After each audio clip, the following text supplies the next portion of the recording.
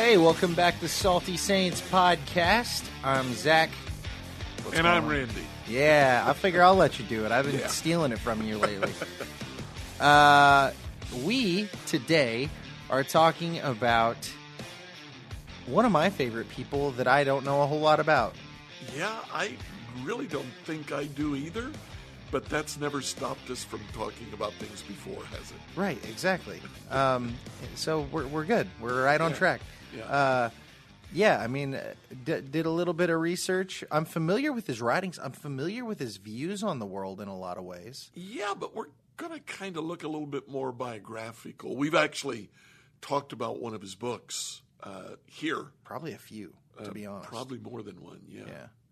Yeah, so C.S. Lewis, Clive Staples. Staples Lewis. Staples. It's a family name. It's got to be a family kind of like name. my grandfather's mother was Ballard, so he was Mark Ballard Spate.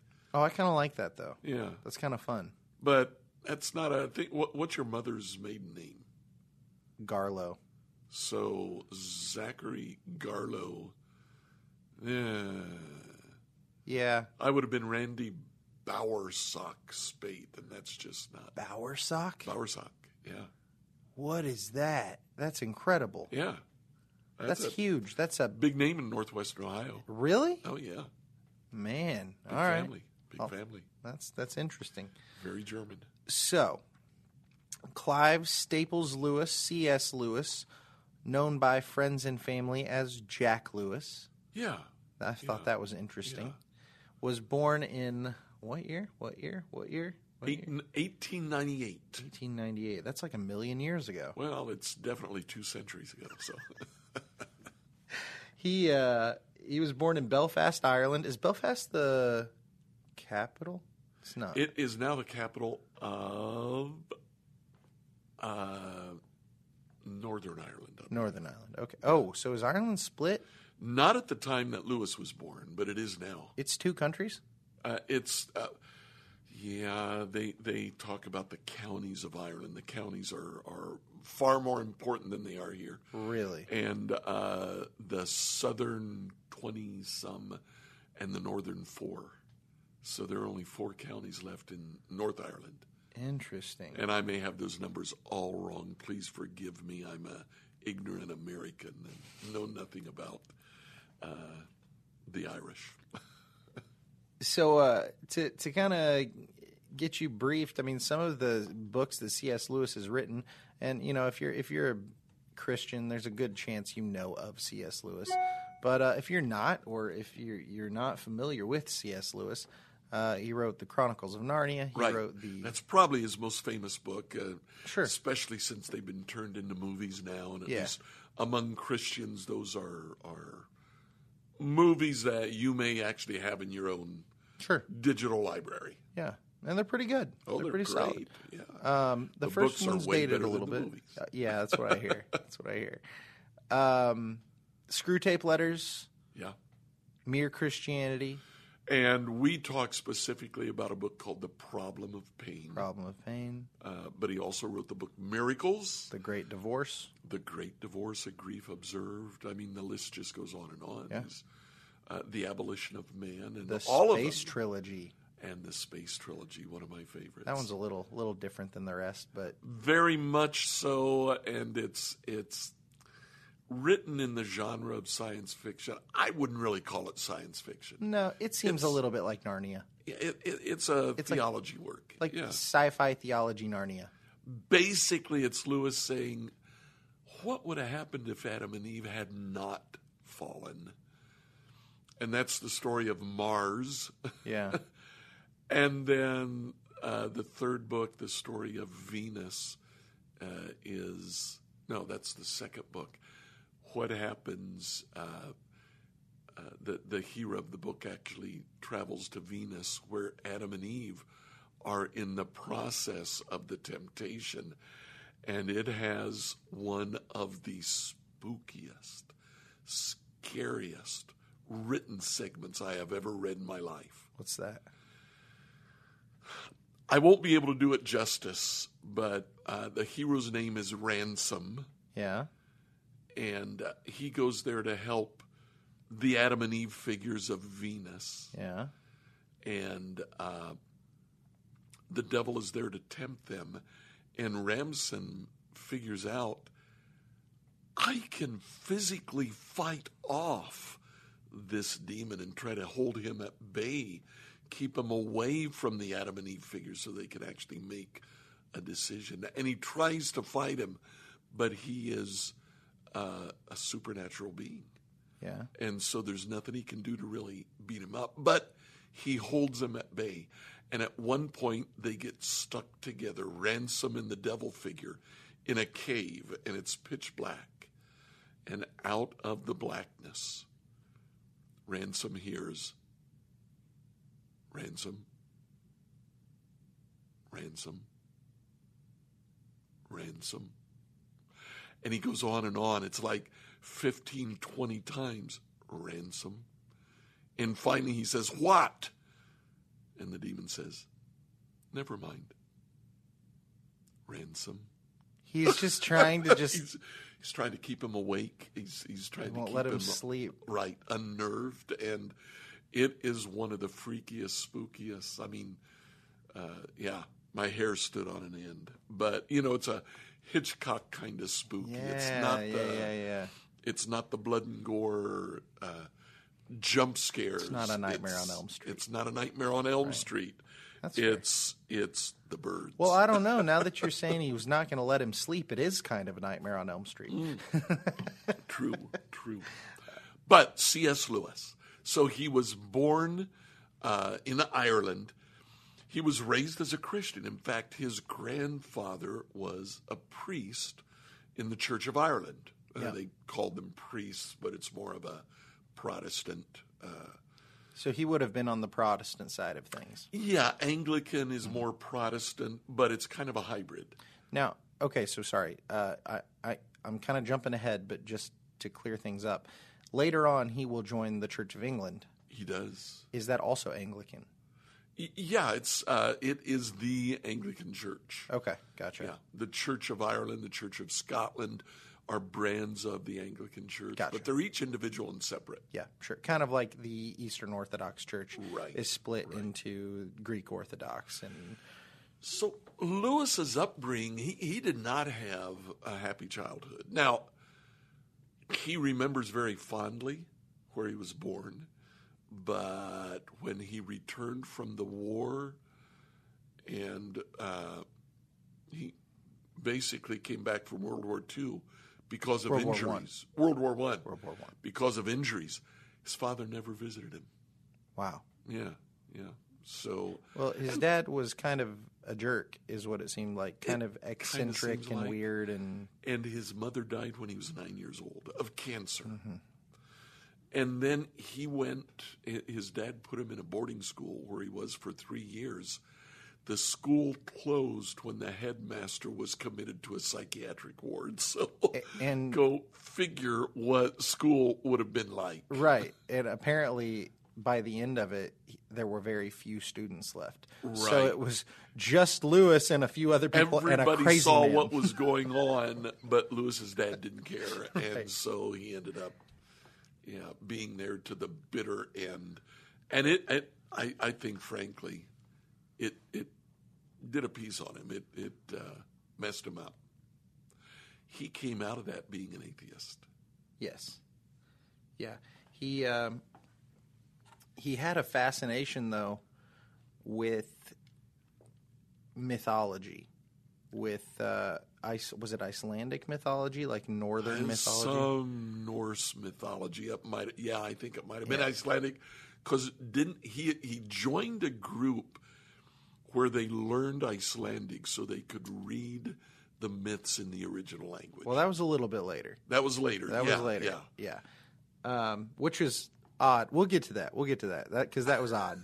But yeah, no, he was really just fascinated by like reading as he was growing up because his dad had a lot of books. He said it was as easy to go find a book as to walk out into a field and pick a blade of grass. That's pretty easy. That's a lot of books, man.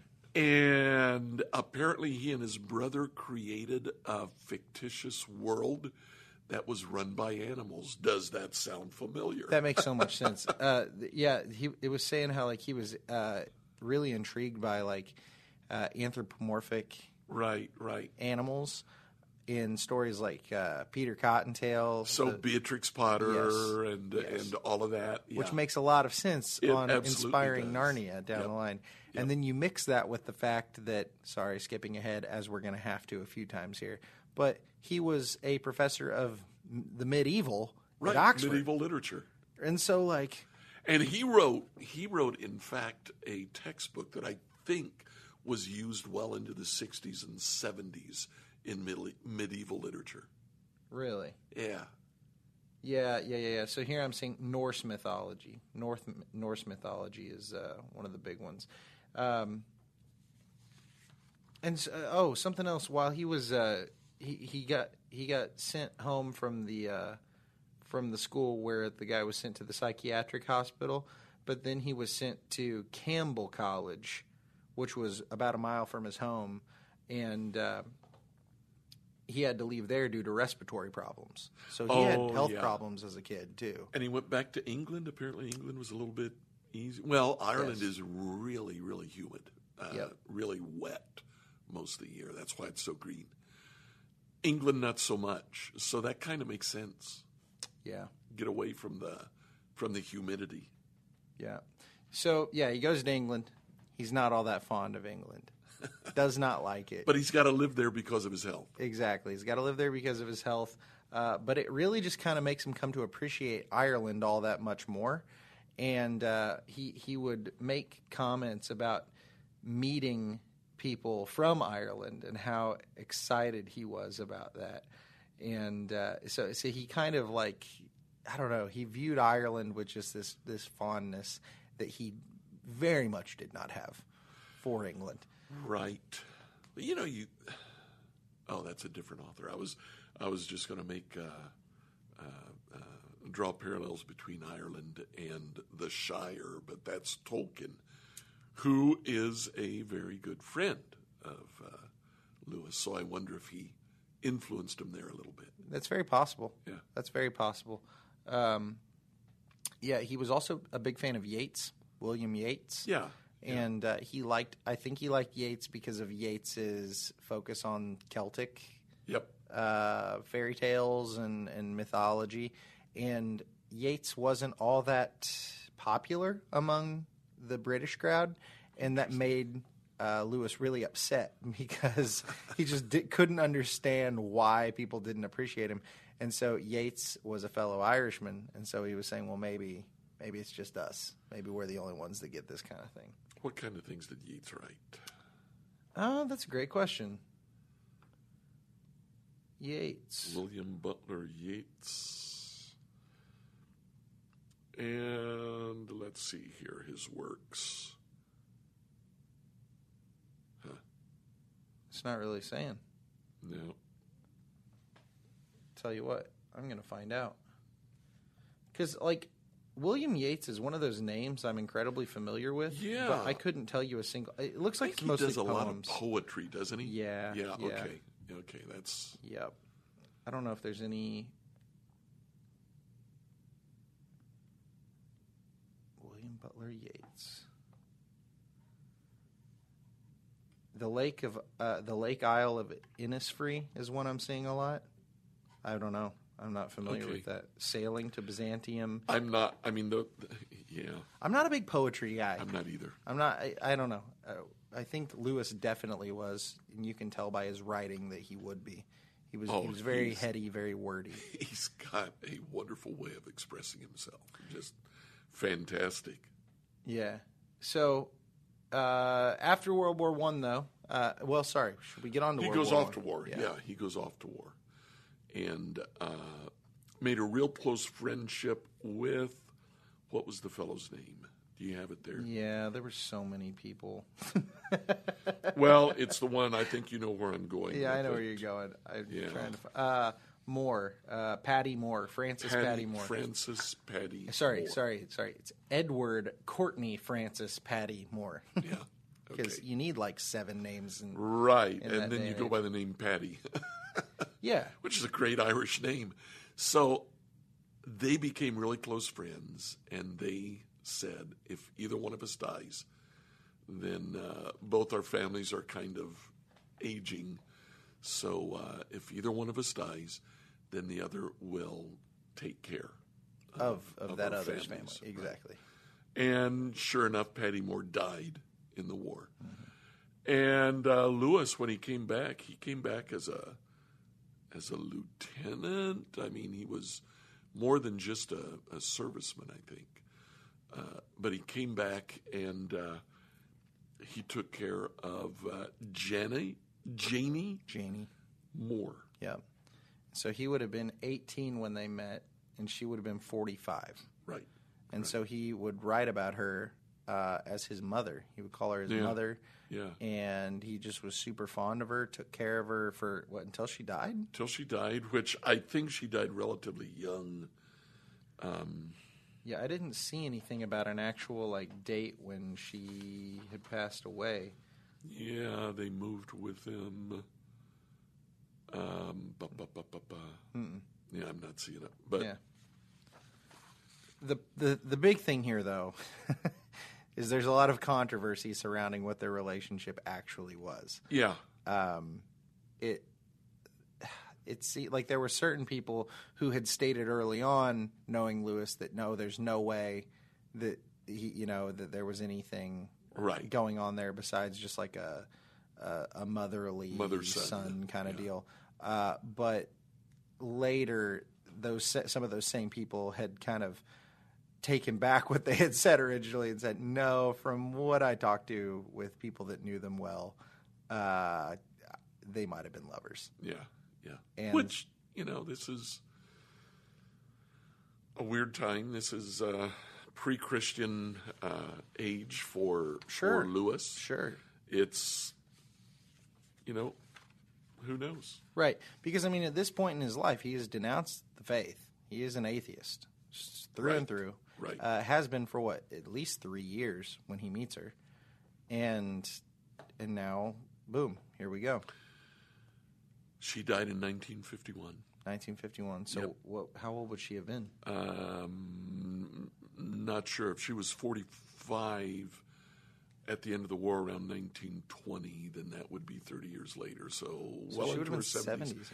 Yeah. And apparently she was eventually moved into a nursing home where she suffered from dementia. And Lewis visited her every day. So he continued to care for her. Okay. Which, that's interesting. Yeah. So he, when did he move to Oxford?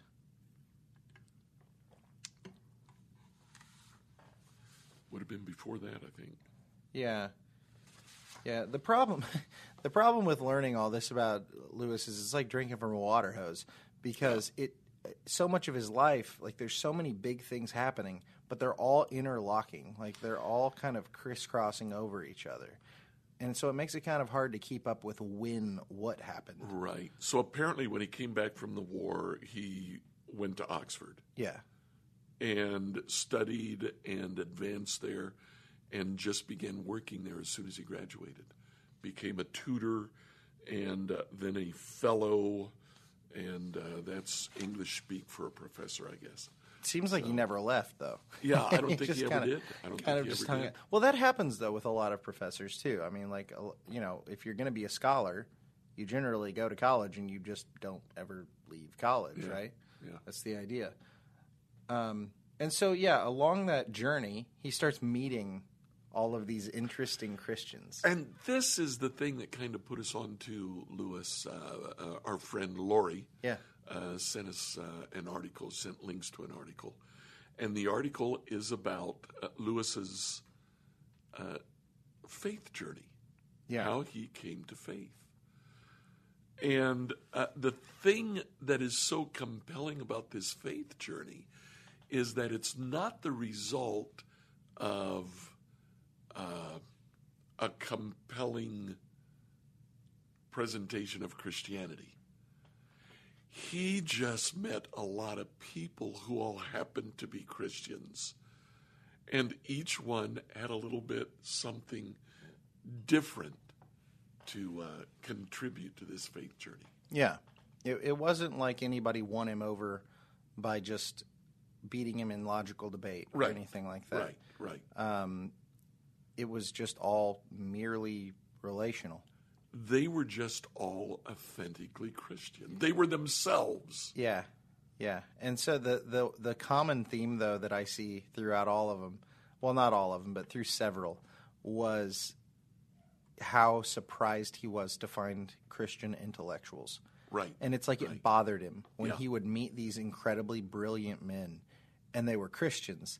And so he was just like fascinated by like, why are you a Christian if you are this intelligent, you know? Right. And that bothered him, and that I think that kind of got him thinking. Now, Lewis was already, he was a little bit jaded on God, on the church, because his mother had died. So he dealt very firsthand with the problem of evil in the world. How can my mom have died of cancer? She never did anything to anybody. So he meets this guy named Arthur Greaves, who is apparently he is just a very authentic, genuine Christian, but he's not an intellectual. No. By any stretch of the imagination. No. It seemed like he wasn't all that smart, really, at all. Just a very simple but kind, authentic, humble guy.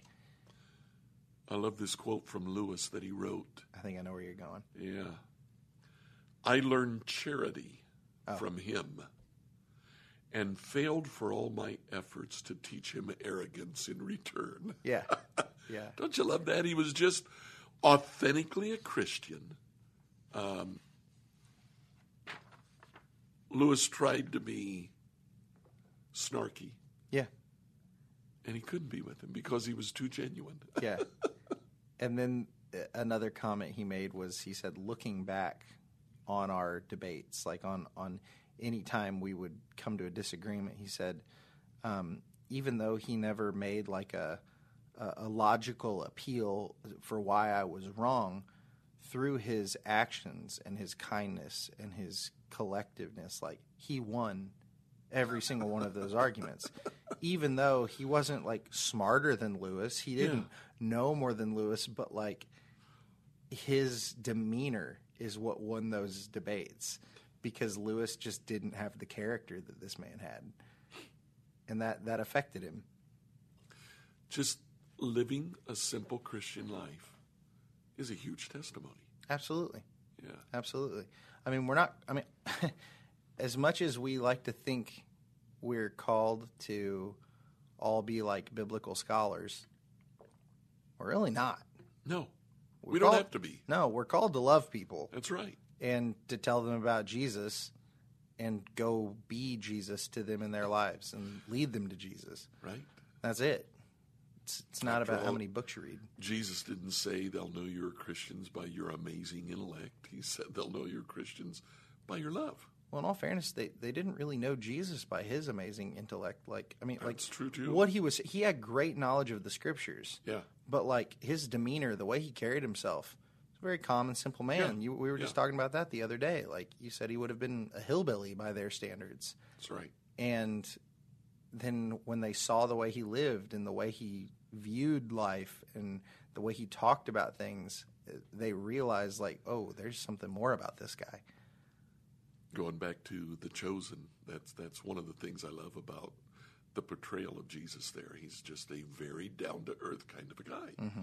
He's not otherworldly. He is very this worldly, but if anything, he is the only authentic human who ever lived. He's the only one that was truly genuine. Right. In all situations. It's like he's not trying to impress anybody. No. He's just doing the right thing, just trying to be there for other people. And that is the mentality that kind of got Lewis. Yeah. Well, I don't know if that got his wheels. Caught his eye. Yeah. And I think later, reflecting on it, he realizes how much that meant. So Lewis, he is studying now at Oxford. And he is progressing. He's become a fellow at Oxford. He begins to write some books on medieval literature. He is a professor of medieval literature. If I understand right, he wrote like a textbook on medieval literature that would continue to be used for a couple of decades.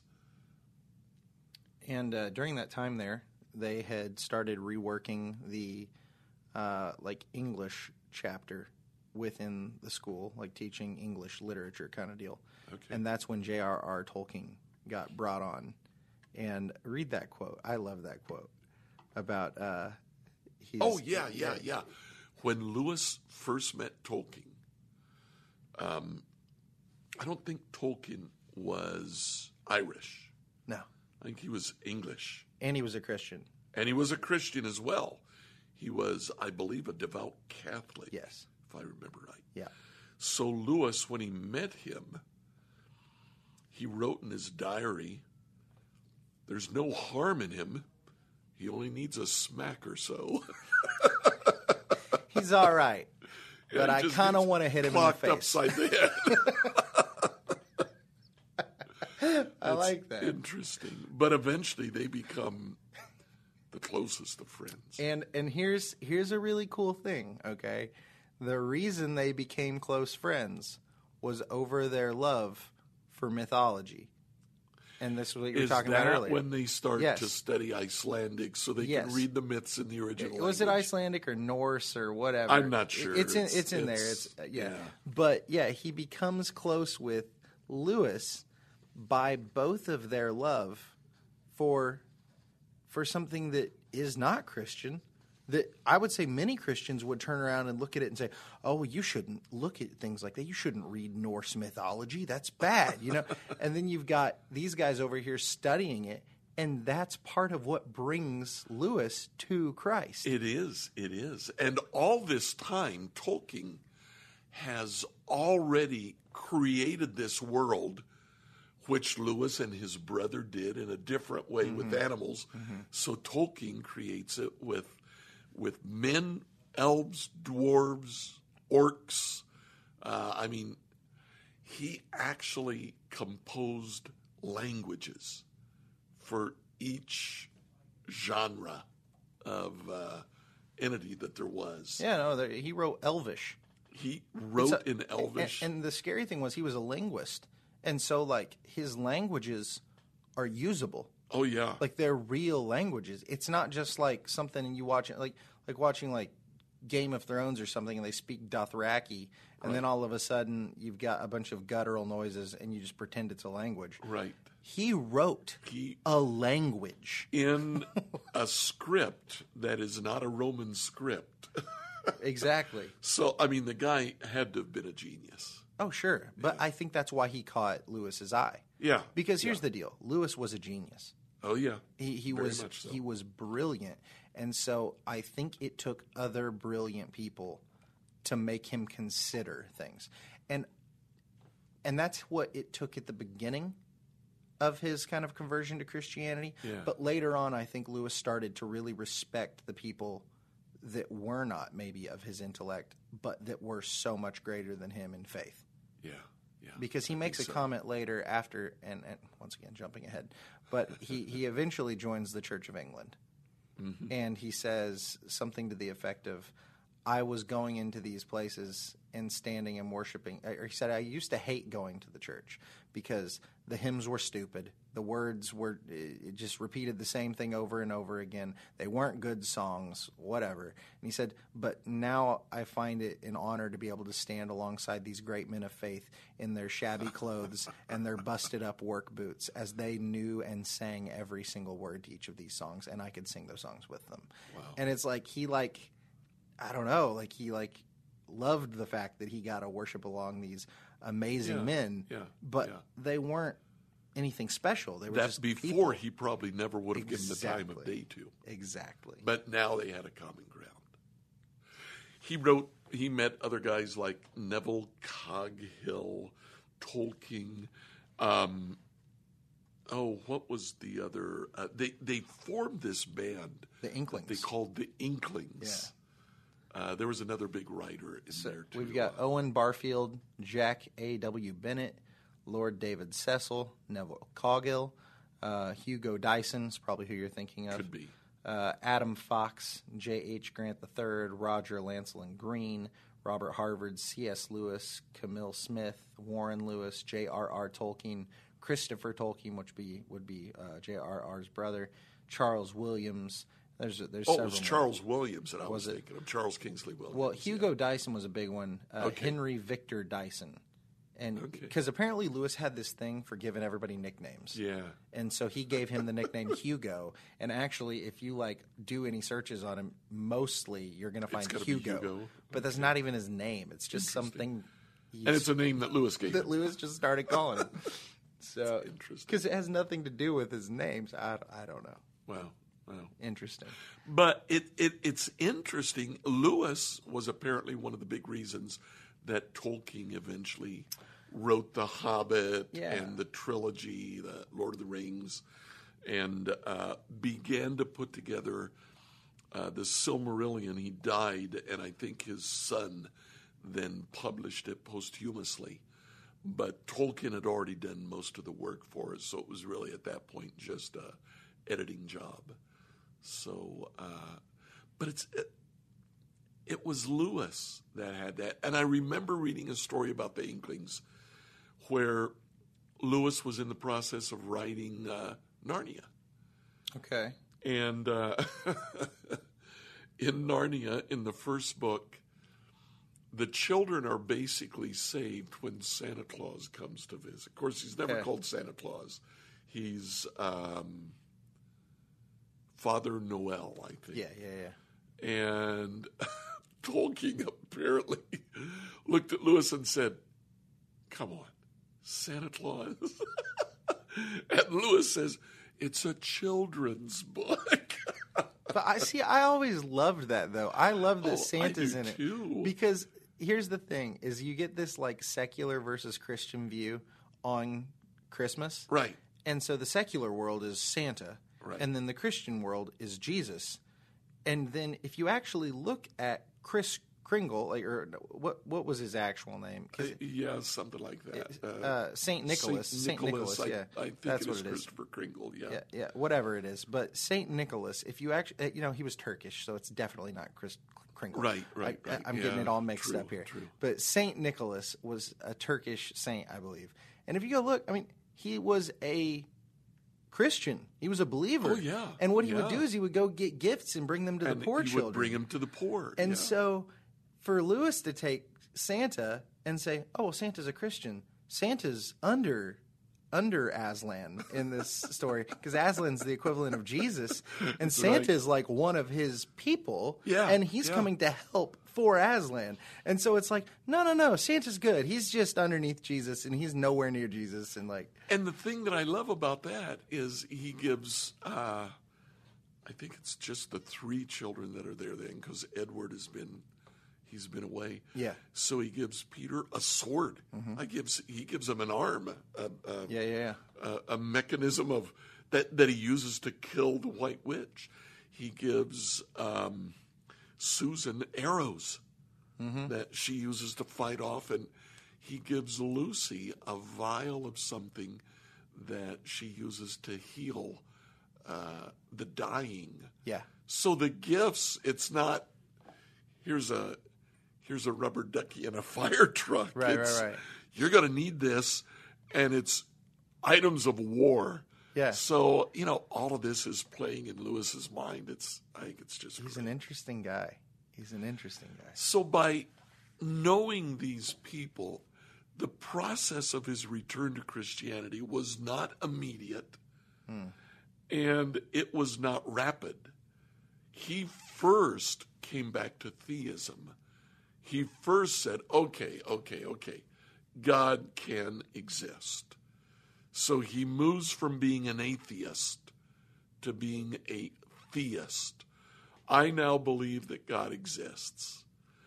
But the process from there to actually becoming a Christian and eventually joining the Anglican Church, I think was something that was a little bit more thought out in Lewis's mind. It wasn't so much the testimony or the story that other people would tell him, as much as it was, okay, so if God does exist, what would he be like? Well, as he looked around, he said, he's got to be the Christian God. That's the only one that makes sense, that is logical. Yeah. It actually said he had, once he'd become a theist, he was looking at all these world religions, and he was talking to his friends, and he was saying, well, this is just another story about a dying God coming back to life. Right. And it said, but he soon came to the conclusion that those were stories about dying gods that had come back to life, and this was a God that actually died. This was history. This was not myth. Right. And so it said on the 11th of May in 1926 is when he met Tolkien for the first time, but that he had, I think it was that he told Tolkien that when he came to Christianity, he came like a prodigal, kicking, struggling, resentful, and darting his eyes in every direction for a chance to escape. You must picture me alone in that room in Magdalen College, Oxford, night after night, feeling whenever my mind lifted, even for a second from my work, the steady, unrelenting approach of him who I so earnestly desired not to meet. That which I greatly feared had at last come upon me. In the Trinity term of 1929, I gave in and admitted that God was God and knelt and prayed, perhaps that night the most dejected and reluctant convert in all England. Like, he did not want to believe. Yeah. Did not want to, but it became so crystal clear apparent to him that he couldn't escape it. So it's like it started with relationship, and then it turned to a game of logic, and he just couldn't escape it. Yeah. Yeah. That's really interesting. That is. But he's also the kind of guy that would have researched it, because he couldn't not. He couldn't not. That's the kind of brain he he had. Like, he learned about things. And so I'm sure once he started down that rabbit hole, he just couldn't quit. And I think the difference between Lewis and a lot of people today that decide, oh, well, Christianity is just not true, it's all a lie. I think what happens a lot of time is, one, they're just not studying it. They're not actually learning. Or two, you don't want to believe it. And so you start pushing yourself down this path of just going, well, this makes more sense. I'm going to go with this over here. I like this idea better. Right. And it's more of it's not so much a logically reasoning in a way, so much as I am going to choose to ignore the truth. Exactly. Yeah. And Lewis couldn't choose to ignore it. So that took place in 1929. Yes. Right. Roundabout. Yes. Sorry. Lewis converted to Christianity in 1931. 31. He had met Tolkien in 1929, I think is what it said. Yeah. So he begins writing almost right away. Yes. That is the time that we get Screw Tape Letters, we get books like The Great Divorce, and it brings us up to World War II. Now, for whatever reason, and maybe you know a little bit more about this, the BBC decided to put Lewis on air during World War II, and he wrote about or basically he spoke about his journey to faith and kind of the thought processes that went into his decision to become a Christian. And those on the air broadcasts, eventually he writes and publishes in the book Mere Christianity. Yeah, it's just a collection of those speeches, really. Of certain ones of them. Mm-hmm. Yeah, that kind of hang together. And that was one of the books that I read early on in my own walk with the Lord.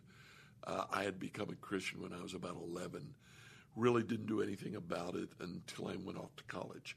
And it was in college that I got turned on to C.S. Lewis. And I began to read some of his stuff and thought, wow, here is a thinking man, and what he is saying makes great sense. Oh, yeah. Well, I was studying math, so, math and logic, and his logic just stuck with me, and it made great sense to me.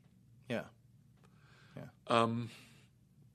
It's interesting, though. The BBC put him on the air. I can't imagine something like that taking place today during war. But they saw the need to have someone of faith to speak, and to speak in an intelligent way to the doubts and the struggles that people were having. I think that was probably where he began to also work out in his own mind the underpinnings of the book, The Problem of Pain, where he began to say, okay, all of England is dealing with where is God in the middle of war? And Lewis said there is an answer. Yeah. He saw how his own struggle translated to the world around him, and he could use his story to maybe help somebody. That's more than a little bit Christian. Yeah, it is. It definitely is. That's definitely what we're supposed to do with our faith story. I also noticed he was put on a list of honors by George VI in 1951 as Commander of the Order of the British Empire, but he declined the title because he wanted to avoid any kind of political affiliation with it. That's interesting. Yeah, I thought that was wild. And then actually, it looks like he was Irish. This was the English king that was offering it to him. I think there might have been some. Yeah. No thanks. I don't want it. He did join Cambridge, though. He left Oxford and went to Cambridge in 1954. But he had left. How does that work? Oh, yeah. Okay, he resigned from Oxford to Cambridge in 1954. Right, gotcha. Right. But as frequently happens in those schools, I think there's still an exchange of ideas. Sure. Even lectures. Well, that's how it works here, right? Oh, yeah. It makes sense. It's more just like your office moves. Yeah. I mean, that's kind of what it feels like. Yeah. Paycheck gets signed by somebody new, I'm sure. But it was here that he met Joy Gresham, who... Davidman Gresham. Davidman, because she was Jewish. So Jewish with that name. Right. So she was Jewish, apparently a former communist, also converted from atheism to Christianity. They had a lot in common, yeah. And they begin writing. She has an abusive husband. They end up divorcing, which in the 40s, 50s, that's not... that's a big deal. That's a very big deal. It's not nice people don't do that. So I imagine that a lot of their letters dealt with the issues of the problem of pain, with where is God in the midst of all of this? Yeah. And at one point, she tells Lewis that she wants to move to England and she wants to gain British citizenship. So he marries her. Just like on a friendship basis. Yeah. Like, I want to help you out. Yeah. Sure. That's crazy. It's cool. It's, again, it's not something I would have done. Yeah. But he did, and it made sense to him. But the funny thing is, after he marries this woman, he falls in love with her. Yeah, there was a really good quote. What was it? Let me see if I can find it really quick. For Jack, the attraction was at first undoubtedly intellectual. Joy was the only woman whom he had met who had a brain which matched his own in suppleness, in width of interest, and in analytical grasp, and above all in humor and a sense of fun.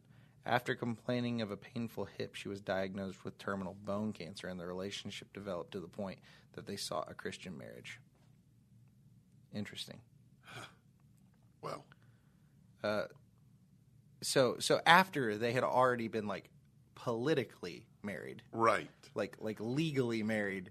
Then they took it to the church. Yeah, then they took it to the church. And since she was a divorcee, though, it was hard That's right. to get a marriage. That's so right. they actually had a pastor friend of theirs perform the ceremony at her bedside, Wow. which was interesting. And, I mean, they stayed married until she died, 4 years after the fact? Yeah. Yeah.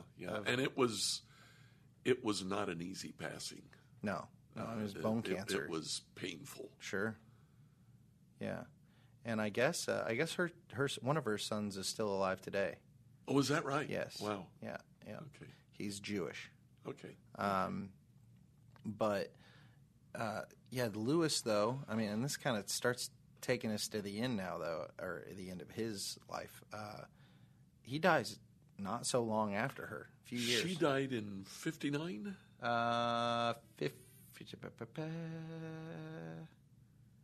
Probably. Sorry, Okay. I'm bouncing around a little bit here. No, it may have been after that. Oh, she died in 60. July 13th, 60. Yes, there you go. Lewis writes what I think is his last book called A Grief Observed, where he wrestles again with the problem of pain. It's a collection of essays, but among the other essays that he's written, he writes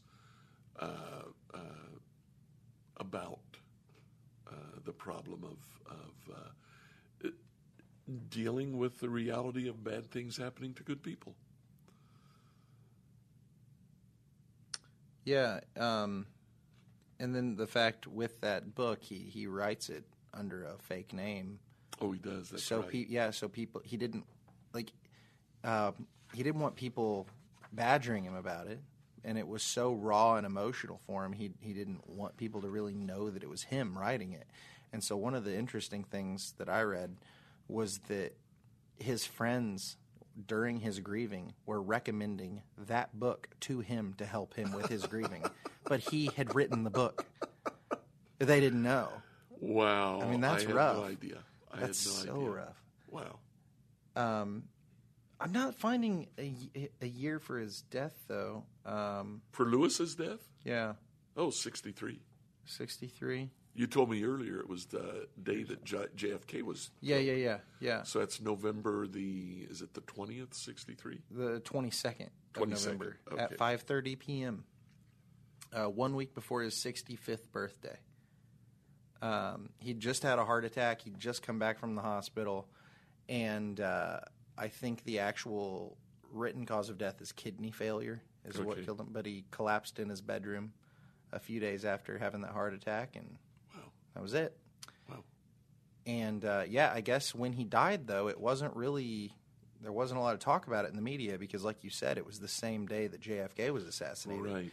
And that was just Oh. the biggest thing in the world, Yeah. right? So kind of hard to overshadow that one, I remember that. really. I can still remember. I don't remember anything else about the 5th grade, but I was in the 5th grade, and I remember they broke into the class, made the announcement to the whole school of about 200 kids. Yep. And my teacher immediately broke down and began sobbing at her desk. And Yep.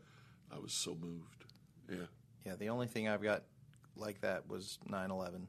Yeah. 3rd grade. Couldn't tell you another thing about 3rd grade, but I remember that morning. Yep.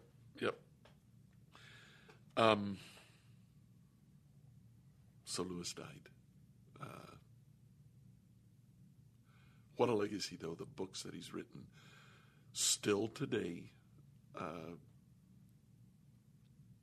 80, 90 years later, I think he's one of the best authors that's ever lived. they are still pertinent. They're still relevant. In the Christian world especially. Yeah. Because there's Well, the depth of what he's done, fiction, nonfiction, right. essays. And you, depending on the book you pick up, that kind of determines how deep it's going to go, or how difficult of a read it's going to be. Yeah. If you go pick up Mere Christianity and just jump in, you're going to be like stopping on certain pages going, Right. what are you saying? Let me think about and it's not that it's difficult to understand. The words, the way he writes is just crystal clear, but the concepts just Oh, see, I'd go the other way. Okay. Well, so it's a little bit of both. I Okay. think some of the concepts are kind of deep. Yeah. I think they're a lot. But then at the same time, I think there's a language barrier okay. with Lewis. Okay. Yeah. In his speaking tone. Fair enough. I don't get it so much though when I'm reading his like kids stuff, like the Space Trilogy or Narnia, Right. Because he kind of dumbs it down. Yeah. And Well, yeah, he's writing for a different audience. right, but when he's just speaking in like his native tongue, it's a lot sometimes. Yeah. And I have to stop and be like, okay, what does that word like? Okay, I understand. And then you move on. Yeah, But yeah. it can be a lot. So, something I think that's really beautiful about what Lewis kind of set out to do was he wanted to see unity in the church. Yeah. And so, something you never really hear from him is knocking on denominations. Exactly. He doesn't do that. And I think that's really cool because somebody that gets hung up so easily on discrepancies and things like that, you would think he would have complaints about various denominations. Oh, and I'm sure he did. But he never wrote about it. He never wrote He about it. never aired those complacencies or complaints because Not even in his letters, I don't think. no, because it's like he just wanted to see unity in the church. And I think that's awesome. Yeah. Apparently Tolkien was really bothered when he didn't join the Catholic Church, I think which so, I thought that was kind of interesting. But you know, it's just like he had all these people or all these Christians he knew. They're from different denominations, and he just kind of considered what works best for me. But he respected all of them Yes. for getting him where he was. You get this tone of respect from Lewis anytime he's writing about somebody in the church. But you also get this dry wit. He is not afraid to take a stick and poke him in the eye. Oh yeah, oh yeah, and sometimes maybe a little bit. I don't know. He's pretty cynical Yeah. sometimes, Yeah. but always looking good fun. Like the Screw Tape letters, Oh, gosh. Yeah, I don't know They are that- fantastic. like just the way it kind of, I don't know, pokes fun at how stupid we are as people. and you read it and you go, yeah, that is pretty stupid, isn't it? But I think he's kind of doing it in himself too. Like it's Could almost be. a self-analysis Yeah. of looking at his own life and where he's screwed up, and now he's getting to turn it around and make this demon talk about people. And I remember reading, and I'll probably get the exact words wrong, but he was with someone, they were walking down a street, and the man was begging for money. And so Lewis gave him a fairly significant amount of money. And the friend that was walking with him looked at him and said, now, Jack, that man will probably go out and just spend that money in a pub and drink himself into a drunken stupor. And Lewis responded, well, if I hadn't given it to him, I probably would have gone to his pub and drunken myself into a drunken stupor. I like that. So, yeah. But that was Lewis. He would take something, he'd turn it on its head. He'd make you laugh at it, but there was a point to it. Yeah, that's true. Charity is charity, even no matter what he does with it. I needed to give that to him. There was a real sense of camaraderie between him and his friends too. Yeah. That I don't necessarily see a lot today. Like, At least it's not super obvious. yeah, maybe it's a behind closed doors thing, but just like But that's unfortunate, isn't it? I think it might have been the culture too, though. Could be. I think the culture then was just a little more brotherly, like Friendship let's go oriented, yeah. grab some drinks and smoke cigarettes and Yeah. chill. And that's what they did, Oh, which yeah. is probably why he died as early as he Probably. did. But, Yeah. yeah, I mean, like they really seemed to care about each other, and it was awesome, and we need some more of that. We do. Zach, one of the things that really stuck out to me as I looked at Lewis's life, looked at his faith journey, looked at him coming to the Lord, there was no one person that had the right story, the right way to present the gospel. Mm-hmm. Instead, it was just people living their lives, not being afraid to let Lewis know, oh, yeah, I'm a Christian. Yeah. The reason he came to the Lord wasn't because there was one with the right story. It was because there was a lot of people just living their Christian life. Sometimes I think for us, we get a little too caught up in getting our story just right. So we have people that say, well, my story isn't all that great. You know, I came to the Lord as a 9-year-old. I wasn't saved from life as a hitman or you know, a drug runner. But that's not the point. You live your life. You be a genuine Christian. You're not ashamed of it. Mm-hmm. You let people know, yeah, I'm a Christian. That's why I do some of the strange things I do. And let it go. And you know something you said there, people have got to know you to know that, though, right? Like, you've got to be engaged with exactly, and that's the one thing that all those people that affected Lewis had in common, is they knew him. And if you look at the things that they got together to talk about, they were not getting together to do a Bible study. They were not getting together. No, they were studying other religions. They were studying Old Icelandic so they could read myths in the original language. They were just doing normal things that they enjoyed. It was just fun.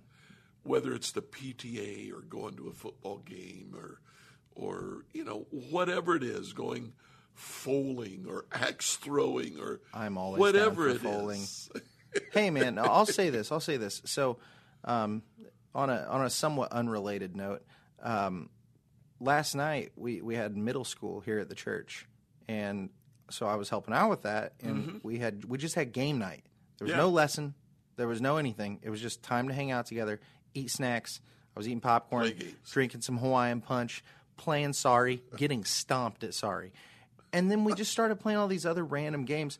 After all the kids left, a few of us adults set up a table again, and we got out another game. And we sat down and we played a game because we were like, no, this is fun. And I looked up and I said, why aren't we doing this why don't we just have everybody come together and just play games? Let's do a game night. It doesn't have to be about like, oh, let's have a big service or something. Right. Like, that's good. I'm glad we do that. We need that. Yeah. But also, we need time to just like play a stupid game and yell at each other, because that's fun too, you know? Like, I love it. And so I see that in Lewis's story. Yeah. I see that camaraderie, that just, like you said, they're just doing what they like to do. Yeah. We need more of that. We do. We definitely do. Sweet. So I'm definitely no expert on C.S. Lewis at this point. Oh, gee. But neither one of us. I'm glad we learned a little bit. Yeah. Because, like, it's cool to put a little bit of background to the face and to the words. It's kind of fun seeing somebody of Lewis's stature walk toward faith very, very slowly. Begrudgingly. And with the influence of geniuses and the influence of a guy that really he loved it. Gomer Pyle. He loved it. Yeah, he was a Gomer Pyle. He was definitely not a genius. Yeah. But I love that quote. He taught me charity. He taught me love. And for all of my efforts, I tried to teach him arrogance. And he never picked it up. That's so good. That's wonderful. So thank you guys for listening to Salty Saints. If you've got any questions for us, send those to questions at becomehope.com or Salty Saints. I'm going to remember it one day. Salty Saints at becomehope.com. We have so many emails, and they're all interlocking. Hey, and if you like these faith stories, let us know. Who would you like to hear about? That's right. We're talking about doing more, maybe some more like biblical faith stories? Yeah, as well as like political, or not political, but like key figures in the church. Sure, like whether it be church fathers or like, I guess it could be people like well-known Christian leaders of maybe the past couple hundred years, Lewis being one of those, Sure. And so whether he knows it or whether he knew it or not. But so let us know what you think. Give us a like, give us a thumbs up, give us a 5-star rating, whatever it allows you to do. Leave us a comment and let us know what you're thinking. You guys take it easy, and until next time, stay salty. Has fear stolen your peace? I'm Jennifer Slattery, lead host of the Faith Over Fear podcast, helping you fight your fears and grow your faith. Subscribe at lifeaudio.com.